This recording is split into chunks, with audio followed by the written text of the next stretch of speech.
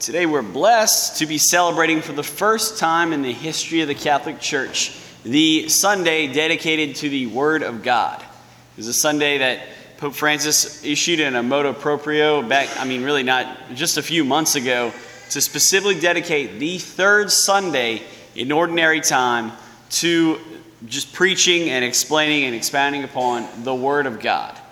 And so it's in kind of an honor of that, what I want to do is explain a little bit about my own background in associating and being and affiliating with the Word of God as a whole. So not just this gospel, or not just the second reading or the first reading, but as a whole, my own kind of experience with the Word of God. I went to public school and public college, and one of the things that I heard often, even in seminary, was this kind of idea that the Bible, the Scriptures, Jesus, all of that was more or less discredited, kind of made up, just kind of extra superstitious, pious stuff that kind of the followers of Jesus just put into words and put into print, and just is basically a fiction book. Now, these arguments first seem like kind of jokes, like, all right, like, are you really serious about this? And I've heard people say this and not really have good arguments to back up their answer. Oh, this was just written by Jesus' followers. Okay, prove it. Usually, I don't hear a lot of voice back. But in college, I began, especially in seminary, I did actually, it's ironic I found this in seminary, but there was actually a great deal of pushback on the idea that, maybe the Bible maybe the Gospels weren't actually written by Matthew, Mark, Luke, and John. Maybe the apostles and maybe the disciples of Jesus didn't really understand miracles that well. Or maybe, just maybe, it was all made up. And so I want to maybe you've heard this. Maybe you too have heard and experienced these arguments. And so what I want to do is just expound upon why I don't think they're good arguments at all. So let's just dive right on in. The first one, the idea that Matthew didn't write Matthew, that Mark didn't write Mark, Luke didn't write Luke, and John didn't write John. This is unbelievably common in university settings. It's almost an undisputed fact that these Gospels were not actually written by the authors that they're attributed to. There's this idea, this notion that these Gospels were written by, maybe some collaboration with Mark, but it was really Mark learning from what's called a Q source. Now, you might be wondering, what's a Q source? Trust me, the people that are coming up, that nobody knows what the Q source is. But it's an idea, this kind of, honestly, what it probably is basically a professor trying to make tenure. Just what he did, he was this idea that you have this document that informs the apostle on what actually happened, or an idea that happened, and you come together and you write the Gospel of Mark. And then what Matthew did was Matthew took Mark, the Q source, and wrote the Gospel of Matthew. And John did the same thing, and so on and so forth. It's an incredibly complicated, very, very hard to follow theory. And what I want to do is just explain that I don't find, and a lot of biblical scholars these days don't find it to be a very good theory. For one main reason. The Q source has never been found. Nobody knows what this thing is. There's no clear piece of parchment or piece of papyrus that says, look, this is the cheat sheet of the gospel writers. This is what they actually took all their stuff from. That doesn't exist. What we do find, though, are manuscripts of Gospels that are attributed to Matthew, manuscripts of Gospels that are attributed to Mark, manuscripts of Gospels that are attributed to Luke and John. That's clear. Now, the reason why, this is the next kind of reason, the next kind of reason why there's doubt, okay? People say that these manuscripts are way later than the scene. Basically, like they were written like hundreds of years after Jesus walked the face of the earth. Well, that's sort of true. On the one hand, our oldest manuscript is the Codex Sinaiticus, and it's written, we dated about the 2nd century. So you could maybe argue that it was about 70 years, 80 years, 90 years after the coming of Christ. But the reality is Most of the time, whenever we hear about religious persecution, we're not actually talking about Christians dying martyrs. This is something this is an interesting historical fact. Really, what most religious persecution was the Roman emperor, the Roman governor, knew that a group of Christians were gathering. And so what he did was he sent his group of soldiers in and said, basically, surrender your books or we'll kill you. And so that was what a lot of Christians did. They just said, okay, here you go. Here are books. Books being the Bible, the lectionary, the Order of the Mass. Like, they're a religious book because it was the most prized possession they had. And this was the Word of God. And so how did they kind of stomp out Christianity in an attempt to? By destroying all original manuscripts. That's why we don't have the originals. But the reality is, that's not a big deal. I mean, if we think about most ancient writers, actually, take it back, every ancient writer, from Homer, who wrote the Odyssey, to Cicero, who wrote On Oration, to Aristotle and Plato, who wrote gobs and tons of writings. The fact of the matter is, we don't have any of these manuscripts. They don't exist. The originals simply don't exist. The earliest manuscript of Aristotle was written 1,300 years after Aristotle was born. 1,300 years. And nobody is there saying, Aristotle didn't write this. Q-Source wrote this. Like, that's ridiculous. It's simply not a valid point. It's something that nobody really discusses or really holds to. So I guess I'm going to leave it at that. That authorship, to me, has yet to be proven. It is yet to be proven that Matthew did not write Matthew, or Mark did not write Mark, or Luke did not write Luke. Yeah, maybe they had some input from other people, but it wasn't like this is just a gospel by committee. In fact, back in the 300s, there was a debate to write a gospel by committee, to take what was good in Matthew, take what was good in Mark, John, and all this other stuff, and kind of combine them to one clear, coherent story. But the bishops voted it down because they believed that these were all gospels written by the original authors, and you don't want to expunge that from the Word of God. So authorship. The next thing that I hear too, especially this is the second thing that comes about kind of protesting the Word of God. Okay, well maybe they did actually write this, but let's be honest. People back then, they didn't really understand science. They didn't really get life. You know, they weren't as sophisticated or well-developed or well-evolved as we are. And so, you know, they probably didn't really understand the miracles. And, you know, I got to say, this is, like I said, this is my own confession. I hate that argument, like with a burning passion. Yes, it is true.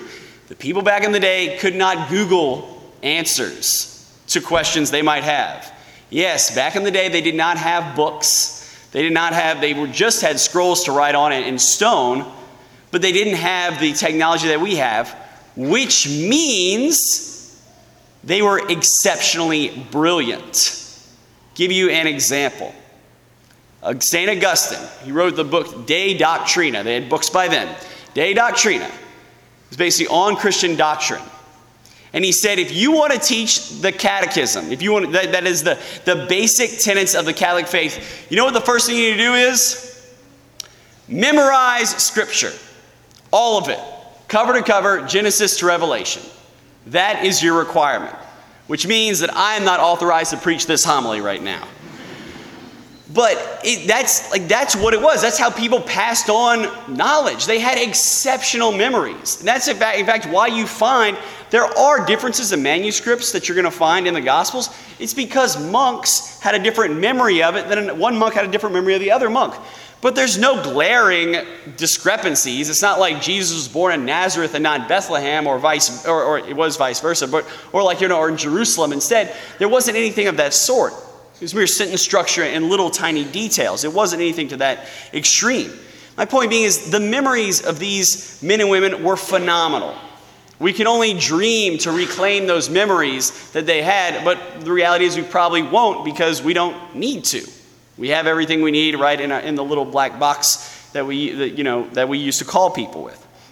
But So that's the first point. That's my first protest to that, this idea, this kind of condescension of the ancient man. But the second thing is, yes, we might be well aware of all the scientific nuances, of all the different chemical reactions and everything that goes on, or a lot of these things. We might have a better understanding of the theory of science and the theory of nature.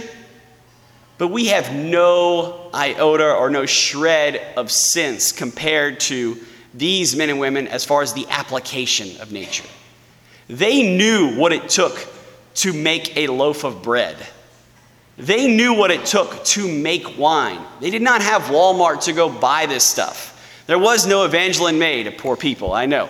There was a lack of industrial, because there was a lack of industrial revolution, they were incredibly attentive to what required different things. And the reason why I'm going off on this is because there's one theory out there that Jesus actually did not walk on water. That actually Jesus was walking on a sandbar. And the apostles did not realize this. That theory could only have come up with a guy who lives in an ivory tower. There's no other person that could have come. I mean, these guys are fishermen. Do you not think they run into sandbars all the time?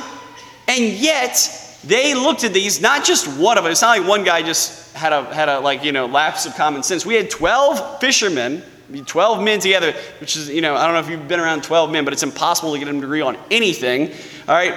So 12 men together agree this man is walking on water. And these are not 12 Pharisees or Sadducees or Roman senators who are waiting on hand and foot.